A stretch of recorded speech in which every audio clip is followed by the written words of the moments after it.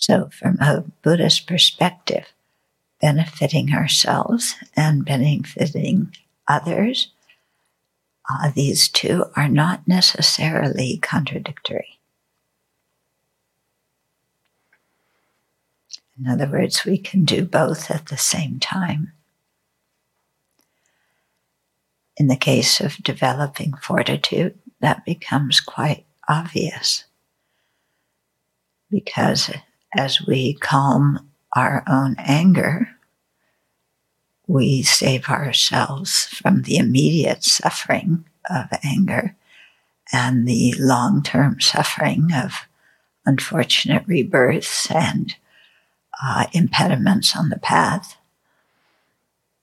And when we calm our anger, we very clearly benefit other sentient beings because we don't hurt their feelings and we are able to communicate in a way that is healthy and brings out the best in others.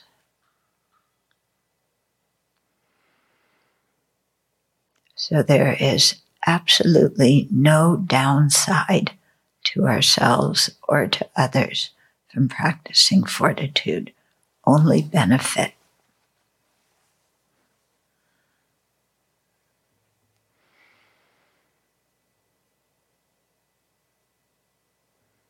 So seeing that, we should definitely try and increase our fortitude. Because who doesn't want to benefit ourselves and others at the same time?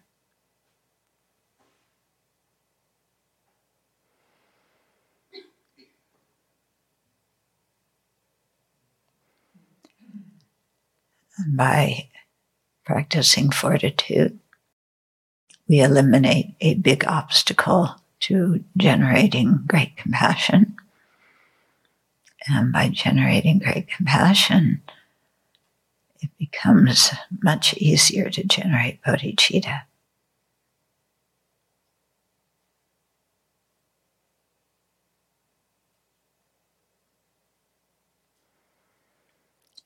So let's develop the bodhicitta, the aspiration to become fully awakened in order to benefit others.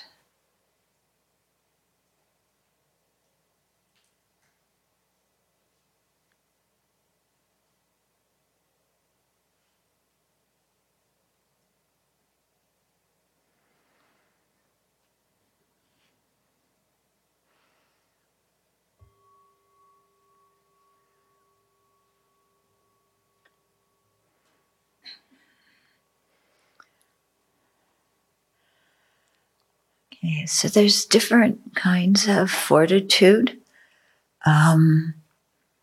There's the fortitude to endure suffering, like physical suffering.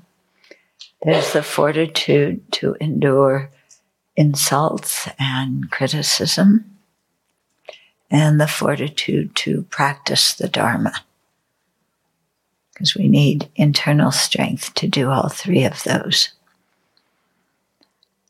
So right now, we're kind of talking about fortitude in general, but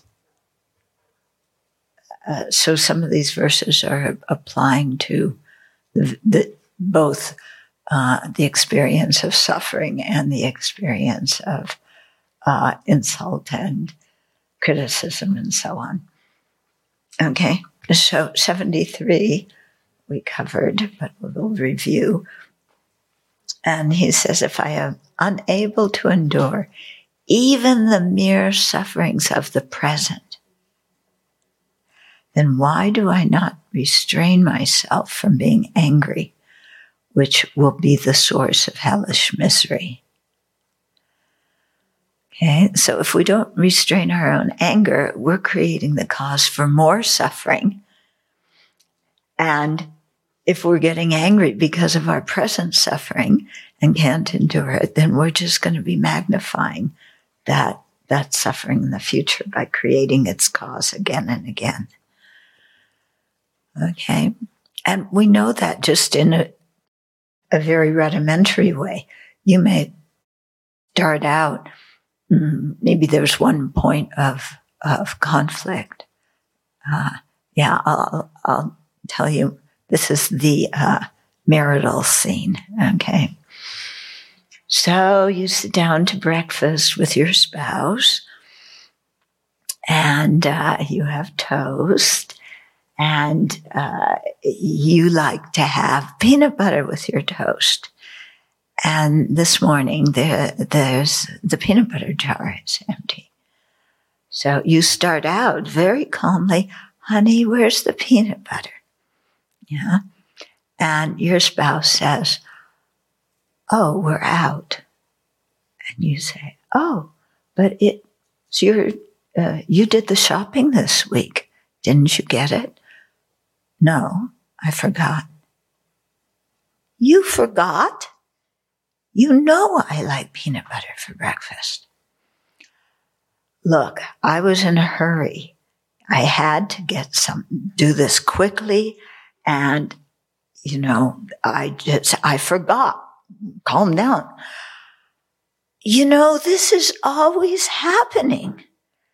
I ask you to do things and you forget. All the time you forget. Why are you on my case? You're constantly on my case. I am not on your case. I'm just pointing out how you need to improve so that you can benefit other sentient beings more. Just calm down, I can manage my own mind. Look, you are being passive aggressive again. You know that I like peanut butter and you deliberately didn't get it.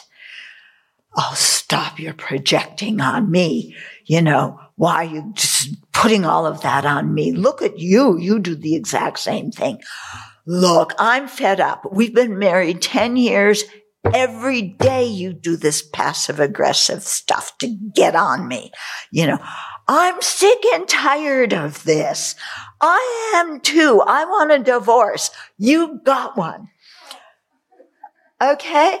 And it started out over the peanut butter. Okay?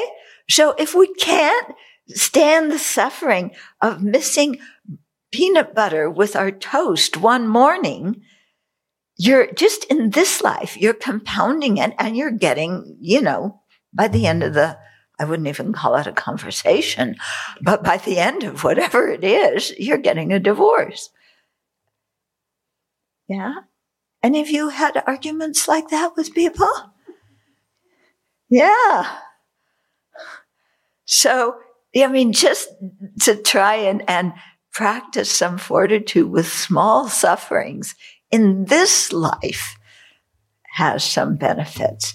And if we don't do that, even in this life, let alone how it creates problems for future lives, then we'll just have more problems if we don't do anything.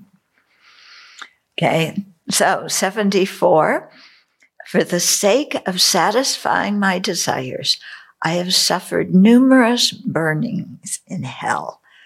But by those actions, I neither fulfilled the purpose of myself nor of others. Okay, so when we have a desire, when we want something, we don't fall asleep unless what you're desiring is sleep. But otherwise, we are on it right away. And I want what I want when I want it. Okay? And we will do almost anything to get what we want. And it doesn't matter too much the effect that it has on other people, because I want this. And that is the most important thing. Okay? And so because of that attitude, we've created so much negative karma harming others to fulfill our desires. And that has brought about many hellish rebirths. Yeah. And maybe we got what we wanted and maybe we didn't. Yeah. But those actions in neither way fulfilled the purpose of myself or others. Yeah. When I've reacted to when I've followed my desire and then gotten mad when it hasn't been fulfilled, then I haven't gotten what I've wanted, and I've gotten a bunch of negative karma instead. And I haven't benefited myself or anybody else in the process.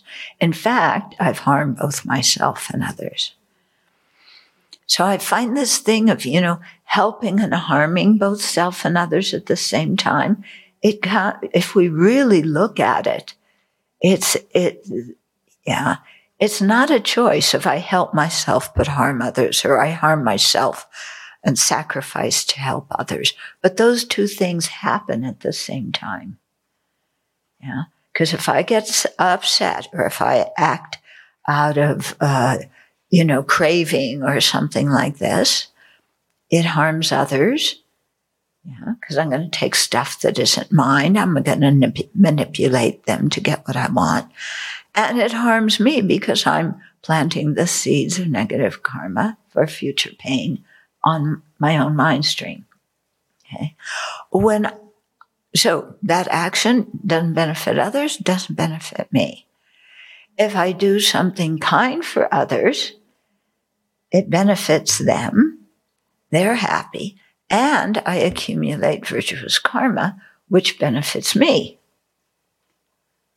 Okay. So it's so weird that often in our mind, we have this idea of it's either or. Yeah. I either benefit myself and then I'm selfish towards others, or I benefit others and then I sacrifice my own happiness. And that model of it, the either or, is looking at it from a worldly, self-centered viewpoint. When we look at the situation from a Dharma viewpoint, helping others and helping ourselves come together. Harming ourselves and harming others come together.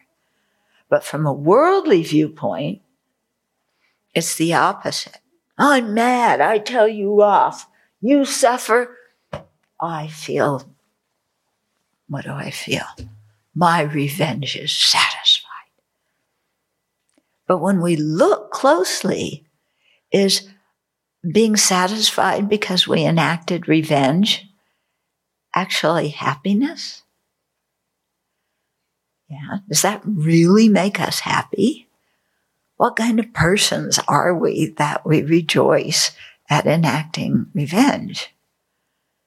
Yeah. And what do we do to ourselves in the process of it? Okay. So what we're getting at here is there's so many assumptions that we have from a worldly viewpoint that we have never really examined. Like this one of, if I get even, then I'm happy. Have we ever stopped to examine if that actually is true? Or have we just assumed it is because that's what we see in the world? Yeah. People enacting revenge against each other. But if we look, those people aren't happy afterwards, and they usually have started a bigger fight. Okay, so there's all these assumptions that we have, just from our own afflictions as well as the worldly environment we live in, that we have to recognize their assumptions, not truths, and take them out and examine them and see if they're really true or not. Okay? And recognizing them can be really difficult because we've had them for so long. And everybody else says, oh, that's good. Yeah, you should really do that. Okay, verse 75. Yet now, since great meaning will accrue from harm, which is not even a fraction of that. Yeah. So I should indeed be solely joyful towards such suffering that dispels the harm of all. Okay. So what he's saying now is when I have big suffering, yeah, if I'm able to take on like doing the Tonglen practice, imagine taking on the suffering of others, or even, foregoing a little bit of my own happiness to benefit others. So great meaning will accrue from that. And yet it is, if I feel like, I'm getting harmed in the process, that harm is only a fraction of the great harm we would experience if we didn't restrain ourselves and acted out of anger. Is that making some sense? Okay.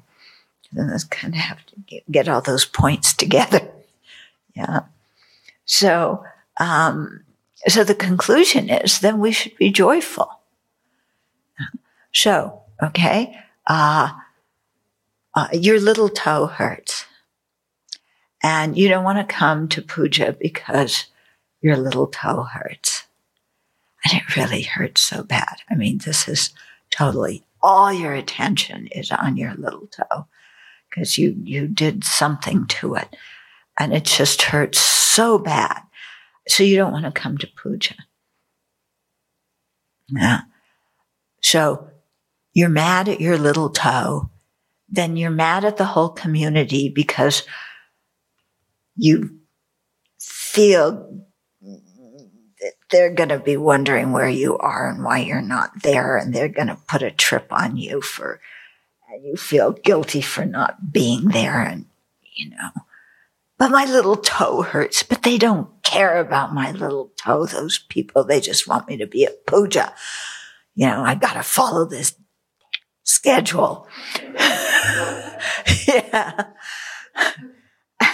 Okay. I'm going to stay in my room.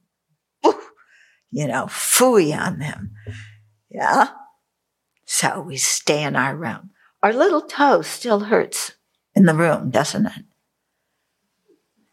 Yeah. The pain of our little toe has not gone away by staying and sulking in our room and getting mad at everybody else because we've projected on them that they're unsatisfied and unhappy because we're not at puja. Okay. Do you see all the projecting going on here? Yeah. So, so I'm making myself unhappy. I'm making them unhappy. Actually, nobody's going to notice that much. I mean, if you're absent a long time every day for your little toe, it's getting to be a little bit much, but okay. But our own mind suffers from all of our projections of what we think other people are going to think of us. And our little toe still hurts. Staying in our room does not alleviate the pain of our little toe. Yeah. But that was our reason for not going to puja, because the toe hurt too much. Okay. My experience has been that when I don't feel well, if I go to pujas or if I'm teaching, at the end, I feel much better. Yeah. Why? Because I'm not thinking about my little toe. Yeah, I'm thinking about the Dharma. When you think about the Dharma, that makes your mind happy. And you forget about your little toe hurting. Okay. So, why not? It may take great effort before puja starts to overcome that wish to stay in our room and sulk because our little toe hurts. It's a great sacrifice. But I will go to puja, not to avoid their criticism, but because it's nice when the whole group does puja together, doesn't it? Isn't it?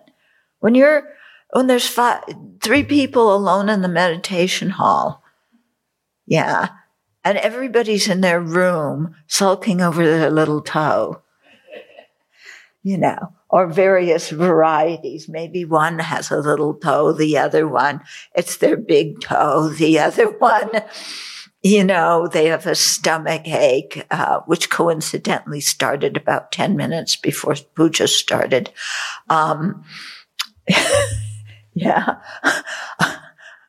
So, so if we just sometimes give ourselves a little nudge to do something that does, other people are pleased when there's a room full of people joining them in doing puja.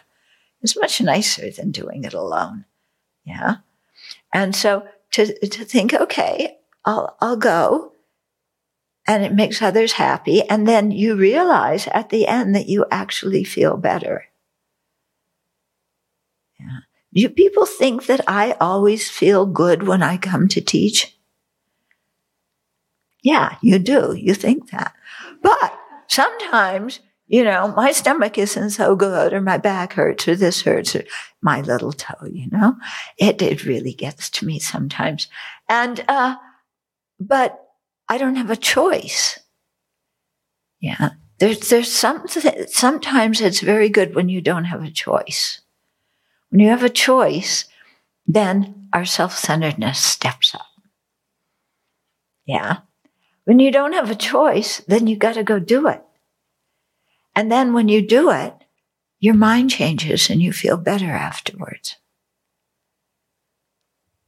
Okay. And then that benefits others and it benefits us. Sulking in our room doesn't benefit others, and it doesn't benefit us either. But, we take the chance to sulk in our room whenever we can, don't we? Yeah. Let's go sulk.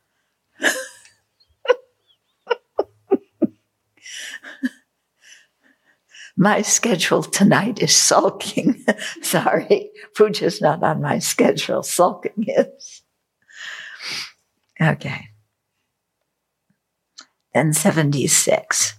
Should someone else find joyous happiness in praising my enemy as an excellent person, why mine do you not praise them too, and likewise make yourself happy? So here we're moving into some verses about jealousy. Okay. So here's someone who praises somebody else that we don't like too much. Okay. Maybe that person's criticized us. Maybe we compare ourselves to them and we lose out. Maybe they're even a little bit arrogant over us, which really drives us crazy.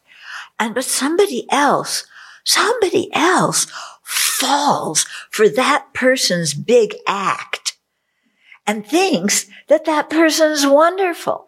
I know they're a total fake and they're manipulating, but these other people fall for it and praise them. Ooh, how can that happen? But this person who's praising my enemy is happy because they're seeing some good quality in that person.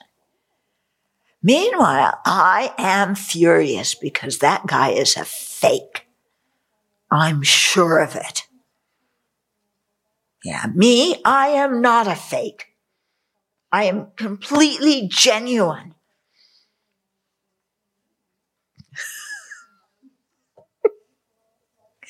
And they're the fake. Okay. So should someone else, this person, find joy in praising my enemy as an excellent person, why my mind, do you not praise them too? Well, I can tell you why. Because they're a fake. They're a jerk. Yeah, they're this and that. Is that the real reason? What's the real reason why I can't praise them too? I'm jealous. Yeah. I want that praise too. And I have my whole court case, proving how I should get that praise and not them. And no one else agrees with my court case. And they praise that person. And so Shantideva says, well, look, all these people are praising them. They're happy seeing his good qualities. Why don't you make yourself happy by praising them too? It's like, it would be easier if somebody said, why don't you have all your teeth pulled without anesthesia? I cannot do that. Jealousy is incredible, isn't it? When we are jealous, it is painful and our mind will not budge.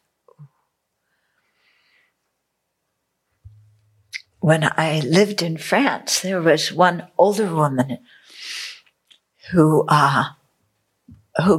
came and she ordained. And then she found out that her ex-husband was living with another woman, and that this may have been going on before, some relationship before, when she was still married to him. She got so mad, and there was some jealousy in there. And it was like, wait a minute, you're a nun already. You want to go back to that jerk after what he's done? And so I told her, I said, look, you have the better situation. She's living with him. She has to pick up his dirty clothes now. You don't have to do that anymore. You're a nun, So, sometimes when we're jealous over something, we don't realize that if we got what we were jealous over, we wouldn't be happy. I said, you want to go back and for many years you picked up his dirty clothes. You want to go back and do that? Let her pick them up. You don't need to be jealous. Okay. It was nice. She actually tried that and left the jealousy behind. Or she tried something. Okay. So likewise, why don't you make yourself happy by praising them? That joyous happiness of yours, by praising your enemy, would be a source of joy, not something prohibited, a precept given by the excellent ones, and a supreme means for assembling others. Oh, Shantideva, come on, do you have to rub it in like this? I don't want to praise them. But here Shantideva is telling us the benefits of, giving up our jealousy. So maybe what that will do is move our mind from, I cannot endure to praise them with the other people, but okay, at least I will let go of some of my projections on them. I will give them some credit. Yes. They do have some good qualities. One part of your mind is going, they have no good qualities at all. But, you try and listen to Shantideva. Well, yes, they do have some good qualities, and I need to recognize that. So, okay, I'll give up a little bit of my anger and my jealousy and my projections. And so nudge your mind a little bit to give up the jealousy. And then after a while, nudge your mind some more and keep going in that direction. What I've found often is I find jealousy one of the most painful afflictions to experience. Anybody else feel that? I mean, there's something, anger is not happy, unfulfilled desire, not happy, but jealousy is just, deep jealousy is just, it is so excruciating. And I get to the point where I have to give it up for my own sake because I can't endure the pain. Okay.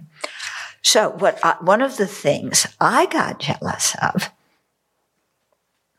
have to admit this, but this happens in many Dharma circles, so it's nothing new. Yeah. And it's not only me. Other people have this too. Is jealousy over who gets to be with the teacher. So one of my teachers would, he used to do puja like at 4:30 in the morning, morning meditation. And he had a very small room, and he would ask some students, just a handful, because the room was very small, to come in and meditate with him in the morning.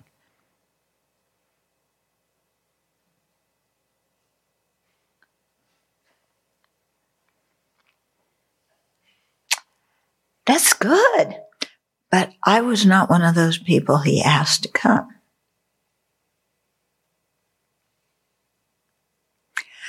And one of the reasons why I wasn't asked to come was because I was leading a meditation course at the center at that time. Yeah. So at the time, they all got to go into Rinpoche's room to meditate in the morning. And it was so peaceful there. I got to go a couple of times. So peaceful, so quiet. You're meditating with your teacher. You're really inspired. And I have to go in the middle of that and teach all these, young Westerners who are just kind of going around taking meditation courses. Yeah. And doing their own trip. And I have to go lead a meditation or teach them. And I want to be in the room with my teacher. But he doesn't ask me to go. And then, even when I'm not leading a meditation course or teaching, there was one other nun, and she got to serve him, cook for him and serve him tea and go in there and be so holy and offer the tea and the meals to my teacher. I wanted to do that. And I was never asked to bring him tea. And even once in a while, when he did ask me, I would go in the kitchen and I'd, get out of here, everybody. I'm making the tea. And it was just so painful. Especially, you watch everybody else go into his room and you're, this isn't fair. And it was so excruciating that I remember one time sitting, when this happened in the afternoon, not just morning meditation, but for something in the afternoon, and other people are in his room, and I was sitting on the lawn outside, just burning inside with the unfairness of it all. And then I just said, I can't stand this pain. It's just too painful. I have to put this down. Forget about then. I have to put this down for my own welfare because it's just too painful. Yeah. So, yeah. Like I said, this kind of thing happens in many Buddhist groups. Yeah, it isn't something new. But nobody likes to talk about it as a problem. Or actually, they talk about it as other people's problems because those people are protective of the guru and won't let anybody else in the door. Or those people are the favorite ones that the teacher is partial towards.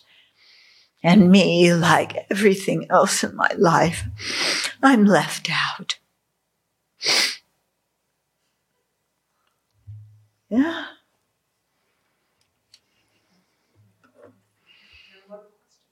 Mm-hmm.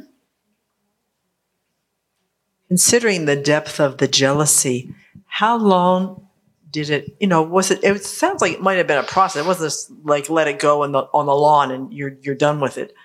Did you use the rejoicing? Did you use looking at the qualities of the students? Did you look at your teacher's wisdom that he knew something you didn't know? Or did it just go away that morning because you said I'm done?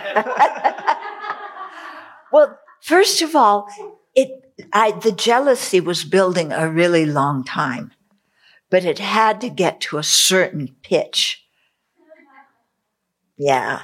The mild jealousy didn't move my mind to do anything about it.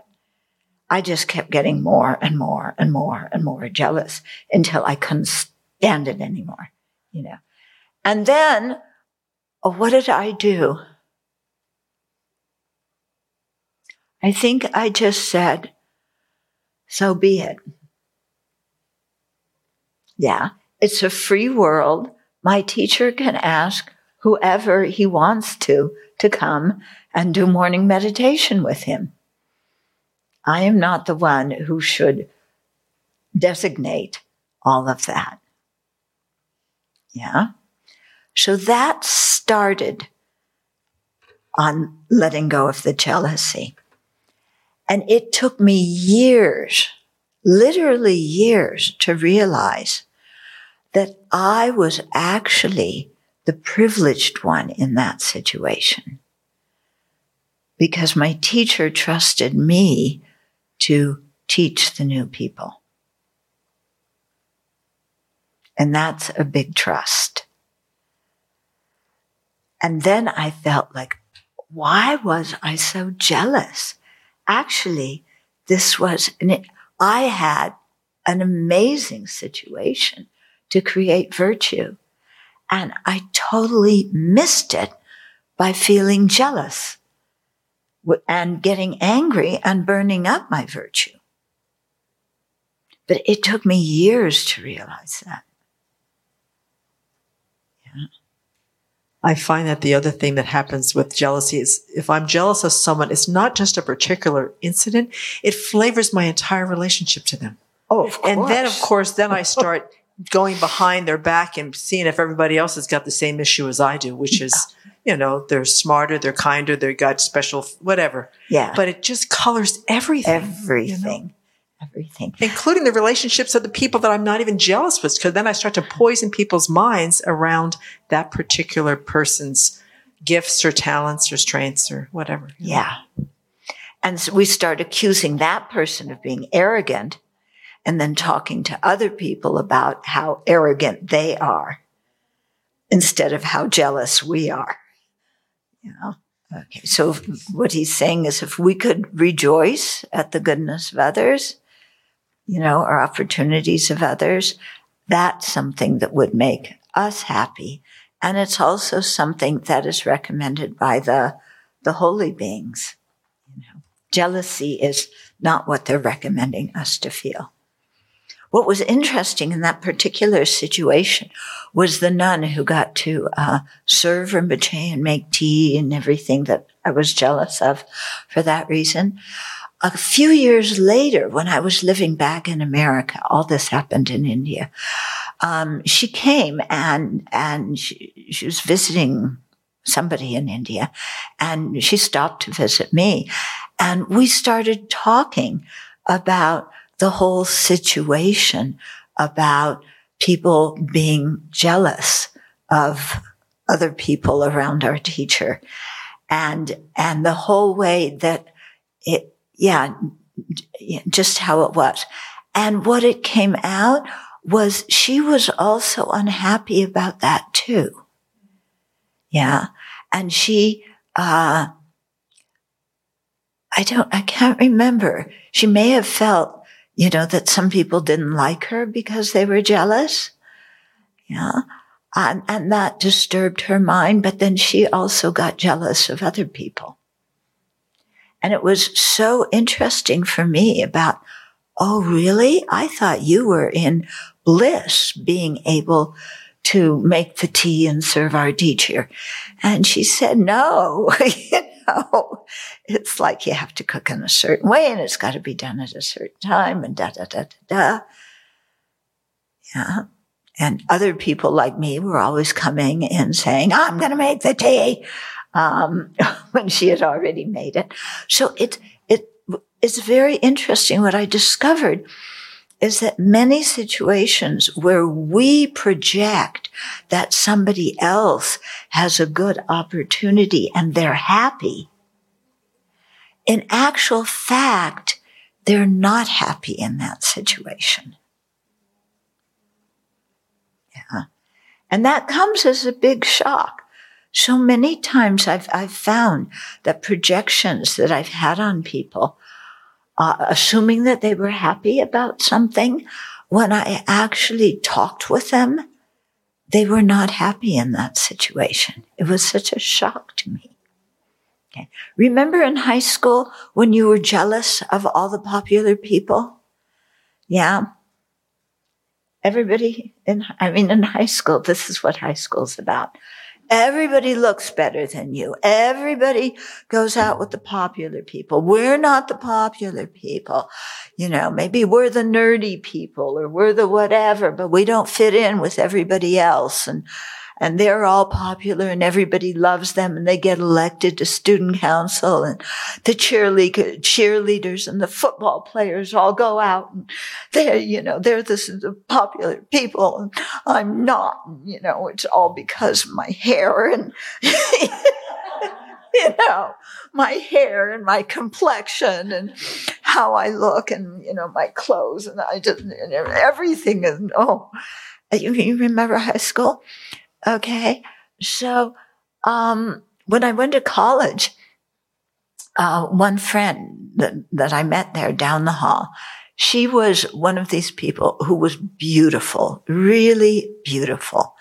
And I thought, oh my goodness, she just, in high school, she must have shone. And in college, she has so many dates and all the guys are around her.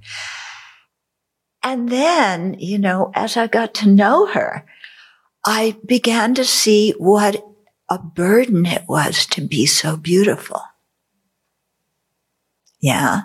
Because the people were attracted to her for her physical beauty and used her in that way instead of being attracted for what was inside and really appreciating her good qualities. And I had spent months thinking, she's the one that, if only I looked like that or I was like that. Then I realized, it's actually better not to be too pretty. It is, when you're really beautiful, then people relate to you in very weird ways. And you get used and exploited. Yeah. It's actually better not to be one of those people. Okay, so much for high school. But there's things that happen in high school that we think we've left behind, and we haven't. They come out in our adult life in other ways, yeah? Or sometimes in the same way, but we cover it up better. Verse 78, it is said that others are made happy through being praised in this way.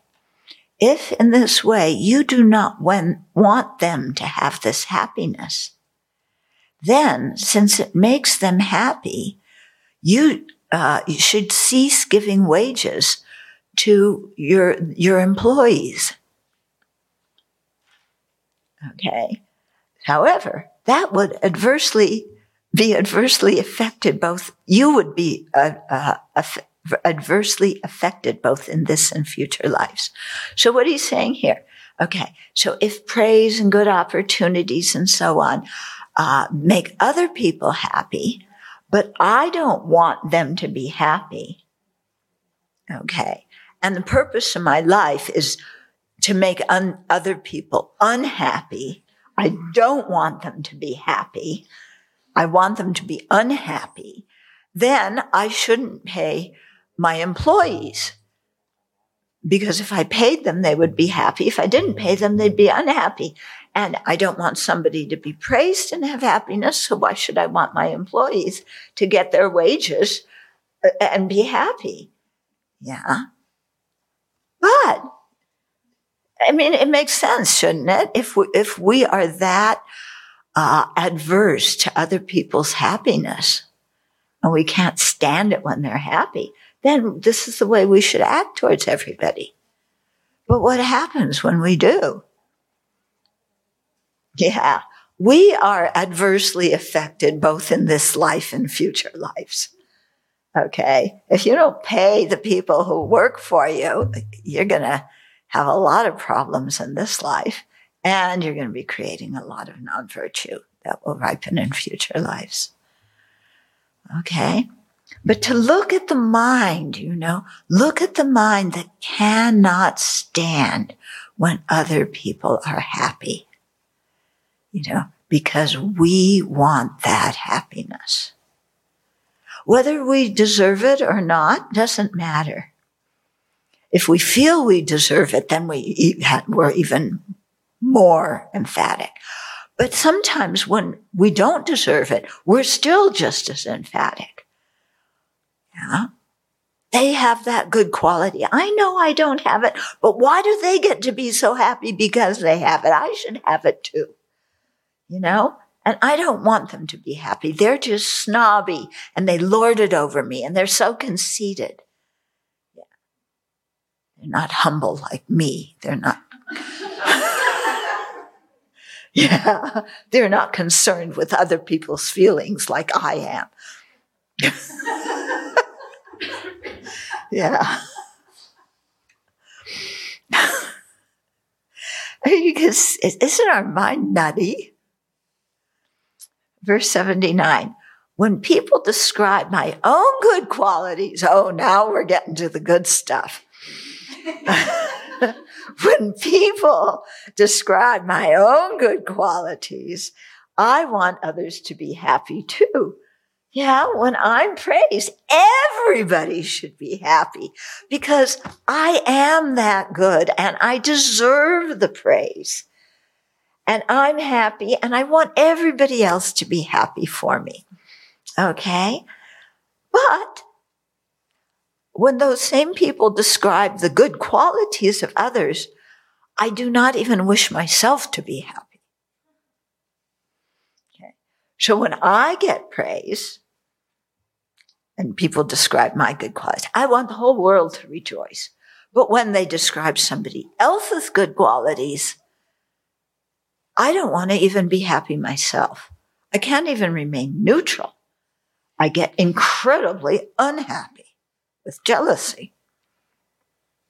But you praise me, nobody else should be jealous and unhappy. You should all join in rejoicing for me because I got what I liked and I have praise and everybody thinks I'm wonderful now, finally. And if the world thinks I'm wonderful, then I must be wonderful. Right? If other people think I'm good, I must be good. I have no ability whatsoever to evaluate my own mental states and my own actions. I depend completely on other people's projections to tell me whether I'm good or bad. And I believe their projections because I can't look, not that just that I can't look and evaluate myself. I don't look. I don't evaluate myself. Yeah. So if other people think I'm good, great. If other people think I'm bad, I must be rotten. Yeah. That's really dumb too, isn't it? Yeah. Why do we evaluate other people? And whose praise is it that we want? Yeah. Do we want the praise of the Buddha? Do we want the praise of the three gems? I almost said the three jealousies. The three gems. Yeah. Do we want the praise of the wild of the Yes.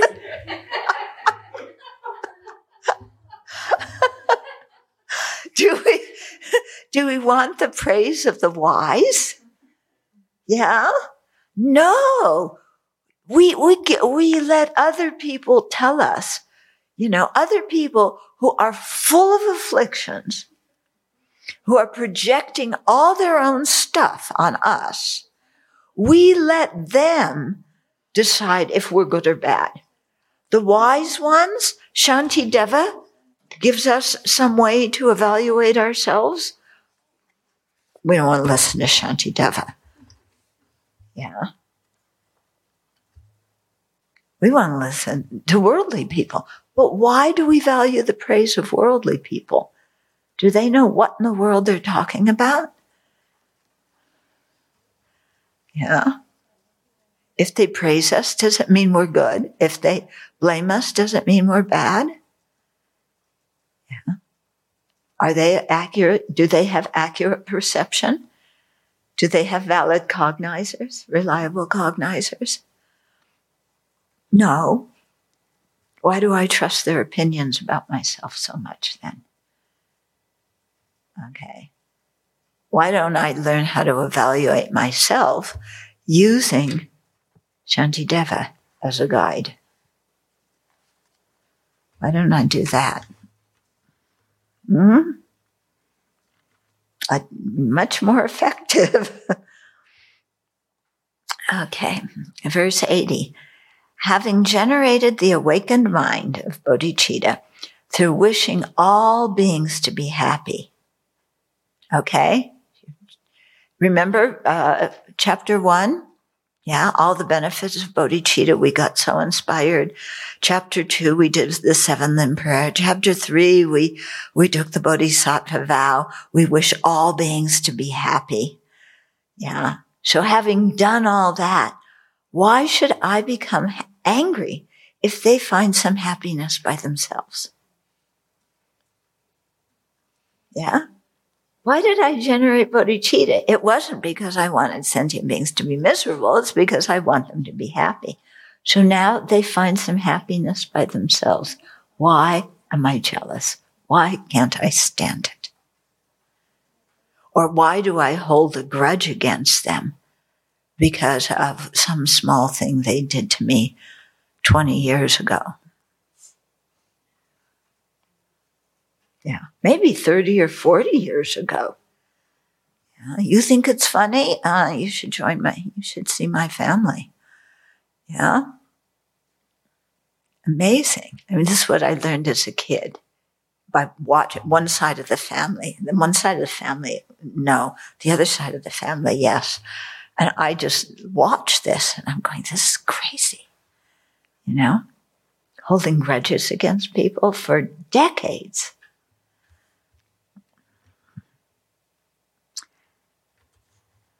Oh, yes, the joy of family life. Okay, so why should we be happy if people find happiness themselves? Yeah, especially when we want them to be happy. Why shouldn't we be happy? Why do we make ourselves miserable by thinking we should have that happiness instead of them? 81. If I wish for all sentient beings to become Buddhas, worshipped throughout the 3 realms. Okay, think of that mental state. You really want all sentient beings to become fully awakened, free of their defilements, to become awakened Buddhas, that just radiate light and benefit sentient beings so much.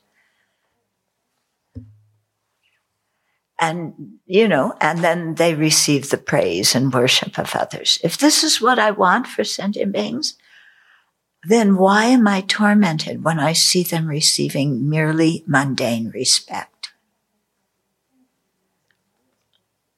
When I read this verse, I cringe. Because it's so, I have to admit, that this is what my mind is like. And it's an awful, awful, awful thing. Yeah. If on one hand I generate bodhicitta and I really want sentient beings to be happy, then would they get some worldly respect? And worldly respect is worth zip. It's really not worth anything. If you have dharma aims, if you have worldly aims, yes, pile on the respect. But if you have dharma aims in your heart, worldly reputation and respect does not do anything for you. So then why am I tormented? When I see others receiving worldly respect, when I want them to become Buddhas who are worshipped by the whole world. Are you getting it? The contradiction in my own mind of having one set of values that I really sincerely believe, and then this backlog of disgusting afflictions that are the opposite. There's too much disharmony there to bear. I've got to give in some way, and I'm not going to give up the bodhicitta some way. I've got to give up the jealousy of others receiving mundane respect. I've got to give that up. Okay. Do any of these verses make you cringe? I mean, he's so pointed, and it's like, it's really true, and I have to admit that. I can't cover it up. I may try to, but it's impossible. You cannot fool Shantideva. Okay, so there I am. I better do something about my jealousy, my intolerance of others' happiness, especially of them receiving respect. Like I mentioned the other day, that they say that for meditators, that's one of the hardest of the 8 worldly concerns to give up. That it's harder to give up attachment to respect and reputation than it is to give up attachment to food and other sense pleasures. And yet, why are we so attached to what other worldly people think? Why do we give all of our power to worldly people to tell us if we're good or bad? If we're worthwhile or not? Why can't we evaluate our own mind using the standards set by the Buddha, who we regard as the one who really knows what's going on in the world? Why do I keep why am I so reactive to what worldly people say about me? It really doesn't make much sense. So I have to learn to evaluate myself. It doesn't matter what worldly people say, because, have you ever known in your heart that you have a very selfish, rotten motivation for doing something, but you succeeded in fooling other people and they praise you for doing that action? Where in your own heart, my motivation was downright rotten. And yet I got what I wanted. Do we still feel good about that? Yeah. Deep in our hearts, maybe superficially, oh yeah, I got what I want.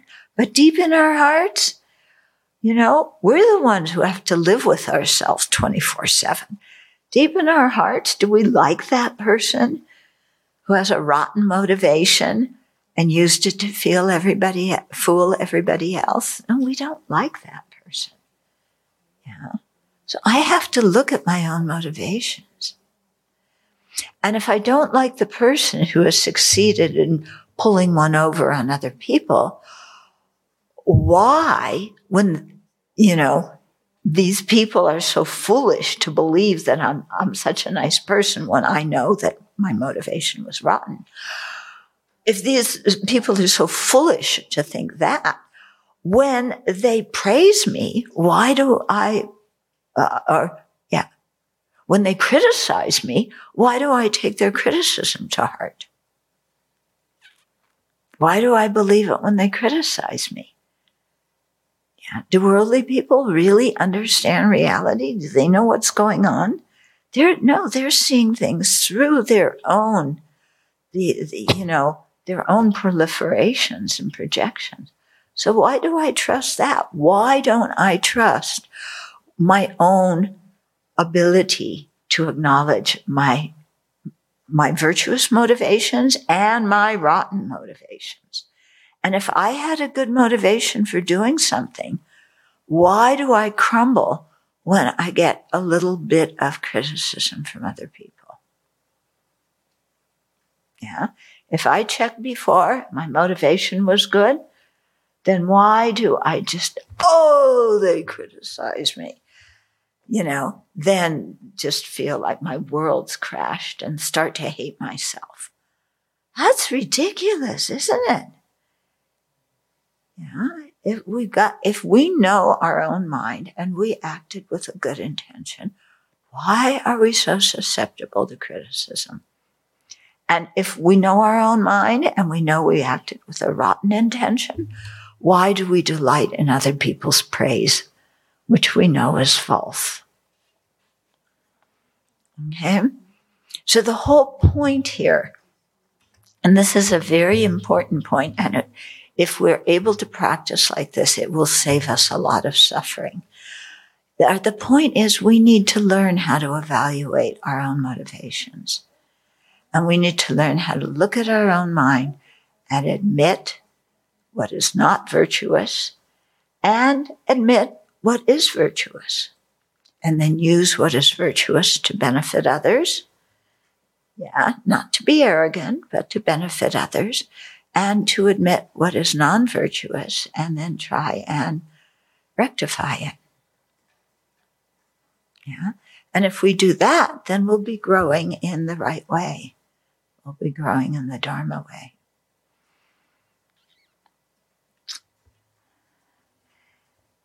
'82. If a relative for whom I am caring and to whom I must give many things should be able to find their own livelihood, wouldn't I be happy rather than angry? So if there's a relative that, I've been having to sacrifice all sorts of things for to take care of them, yeah, or give them money or whatever, if they found their own livelihood and they were happy, wouldn't I be happy? Yeah. So if other people have good conditions, why don't I rejoice about them having good conditions? If other people have good opportunities, why don't I rejoice at it? Yeah. Why do I begrudge them worldly happiness? Yeah. They created the cause for it, their own good karma. Yeah. They created the cause. Why not rejoice that they have some worldly happiness? And worldly happiness, what does it mean? It doesn't last very long. Yeah. It doesn't really mean a whole lot. Yeah. I mean, all the worldly happiness that we've spent years chasing. Do you have any of it now?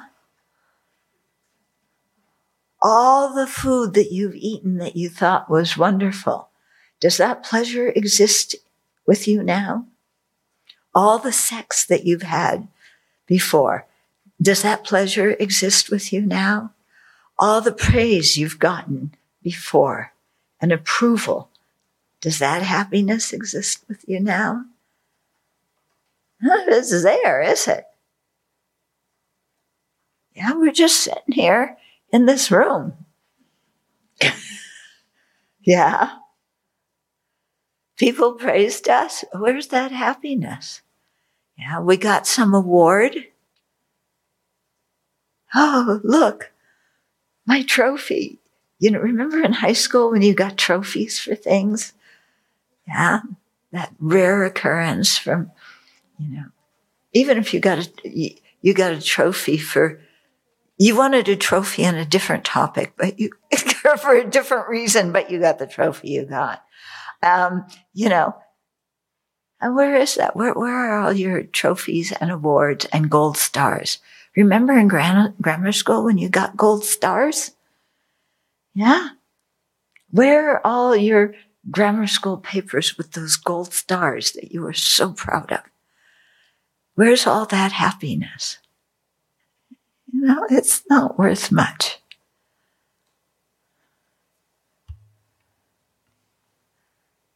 Okay. Wouldn't it make you happier to give other children gold stars or to tutor kids who didn't get gold stars but really want to learn, and the kids who want to feel better about themselves but nobody gives them a break?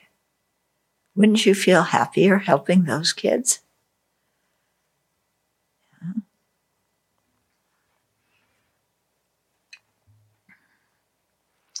83. If I do not wish for beings to have even this, any kind of worldly happiness, how can I wish them to awaken? If I begrudge them worldly happiness that they created the cause for, then how can I ever wish them to have the ultimate bliss of Buddhahood?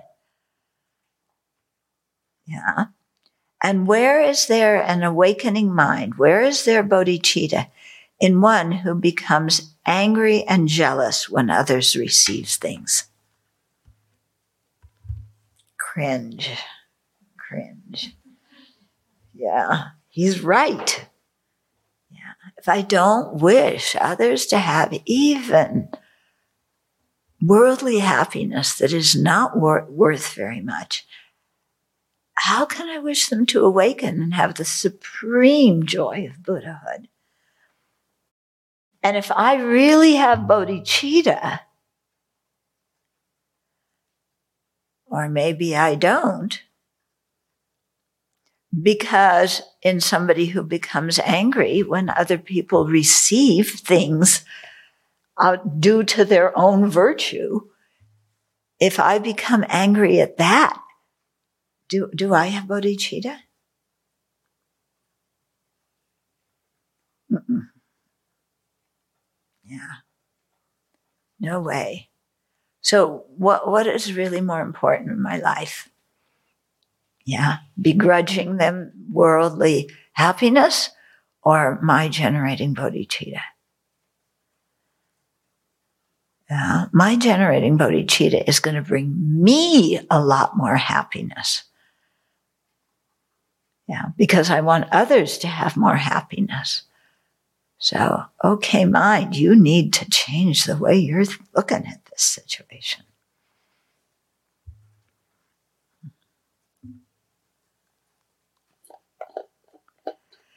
Okay, 84 is going to hit us too. I really like Shanti Deso's approach. He is so to the point. If Shantideva said, "Oh, you're such a good practitioner. You're so wonderful.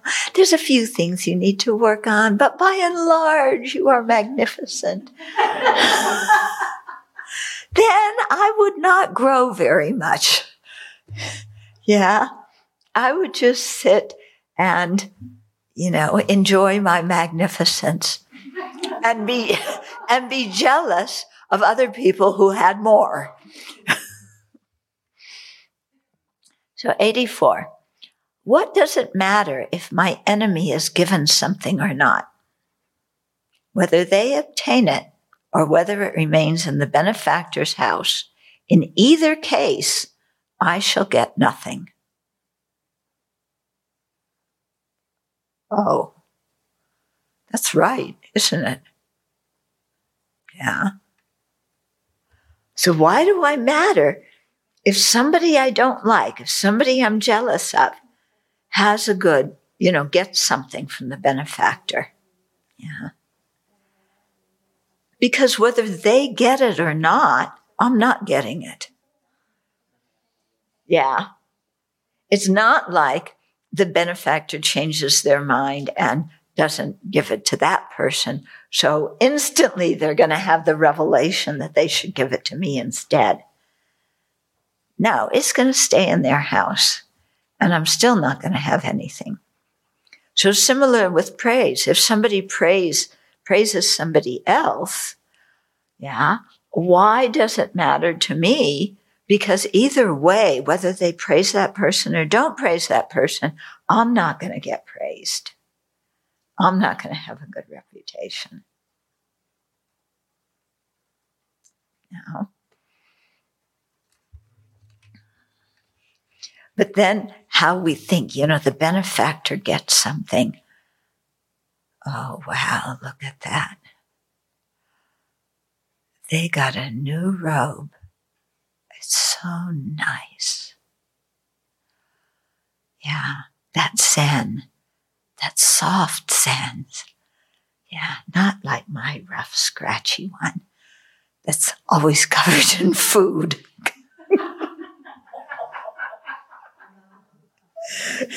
Because I'm a slob.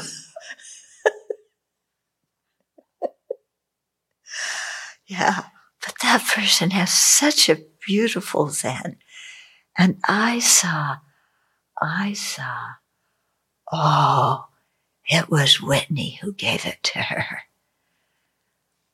Oh, Whitney gave her that Zen. I should have gotten it. Why did Whitney give it to her and not me? It's not fair. I should have it. Yeah. Am I going to get it? No. Does Whitney want me to have it? No. She gave it to somebody else. She wants that person to have it. That makes her happy. Why am I miserable? I'm making myself miserable. This has nothing to do with you, Whitney. There's another person named Whitney that I'm talking about, okay? Okay. Yeah. I thought that might, kind of. It helps to drop names from time to time, and people wake up. Okay. So let's just pause here. Yeah. Do you have any questions or comments about this? So why do we do all of this stuff? But the sense of self needs to be affirmed, needs to be recognized, even in the depths of its misery. I exist. Yeah. I mean, it all goes back to yeah. The insecurity of I may not exist in the way I think I exist. And the suffering even validates, oh, I exist. Yeah. I was thinking the same thing as Venerable Semke during this, and it reminded me of our primate ancestry. The animal realm was all about competition, hierarchy. There's only one on top. Sorry, there can't be two. So I see a lot of this constant comparing and who's up, who's down. I see a lot of conditioning maybe from the animal realm operating. Aren't we in the animal realm? from an evolutionary viewpoint, we're not in a totally, from a Dharma viewpoint, human realm and animal realm are different. From an evolutionary viewpoint, we're considered animals. Yeah, so it's almost like biological in a sense, like our brains have evolved to pay attention to certain cues from our environment that have to do with social hierarchy. Yeah, so you think it's all because of your the atoms and molecules and the electricity in your brain? It has nothing to do with your mind? Oh, it has everything to do with the mind. But I'm saying that's why it's so hard to overcome. As a human being, part of what most human beings do is they look to others to tell them who they are, to give meaning to their lives. And it's amazing that we can get past that, really. Yeah. But I think that's partly why it's so hard. Well, maybe, but maybe it's not really because of the brain. Maybe it's because of our self-grasping. If we didn't have self-grasping, then would we think like that? Are there beings who have the same kind of brain we do who don't react to those things the same way we do? Yeah. So there may be something, but I wouldn't attribute everything to that. Because otherwise we could never change.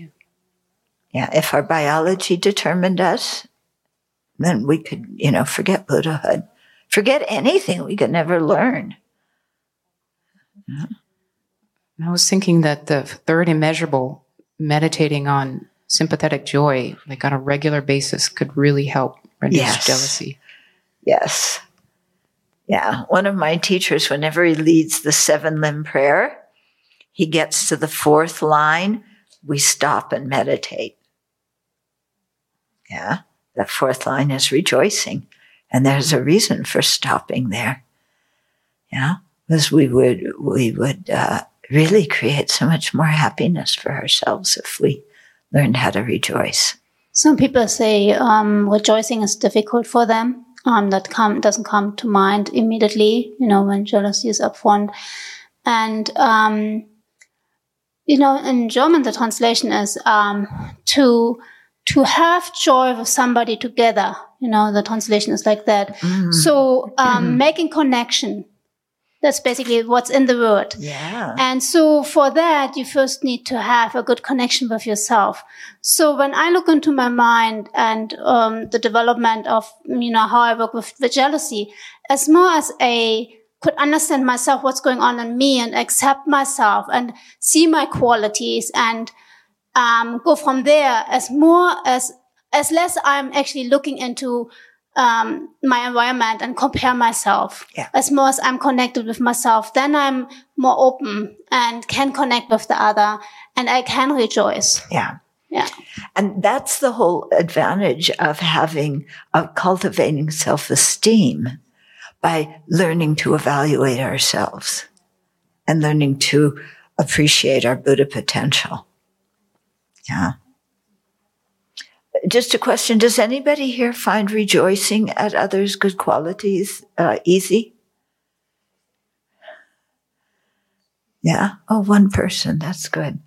Yeah. It can be. Huh? What? Sometimes? Yeah.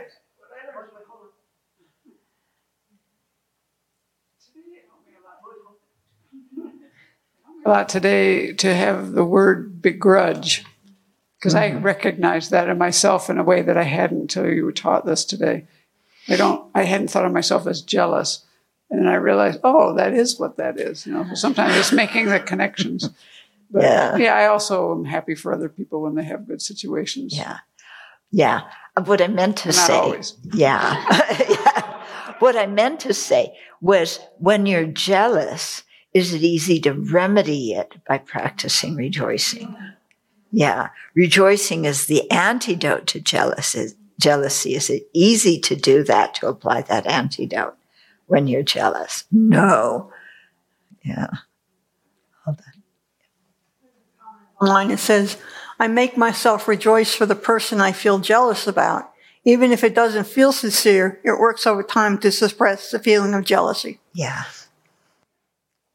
If at the beginning it doesn't feel sincere, gradually you work up to it.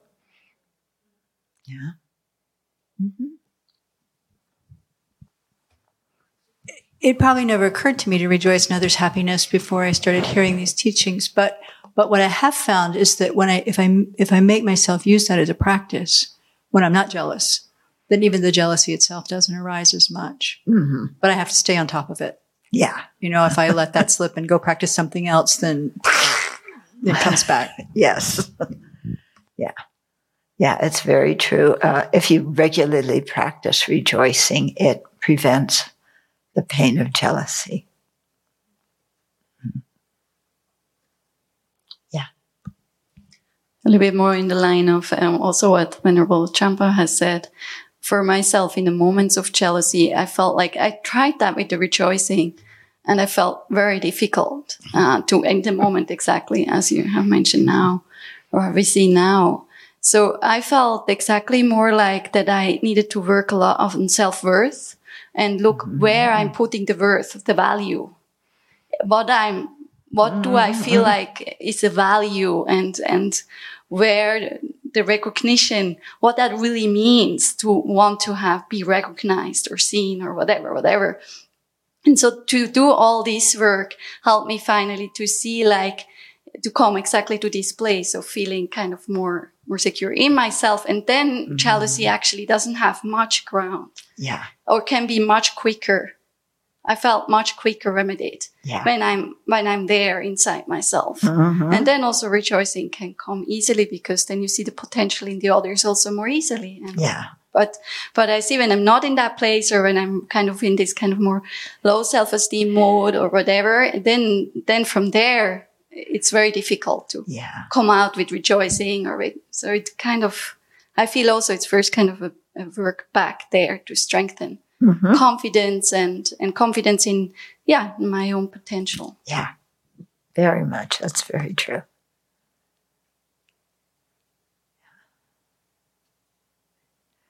But this idea of jealousy as connecting with the joy of somebody else, this is what Shantideva is saying. When your enemies praise, why don't we let ourselves be happy? Yeah.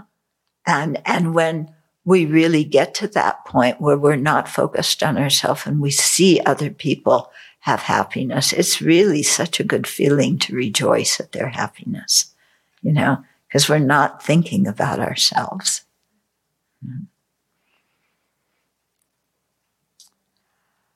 Okay, so I'll dedicate.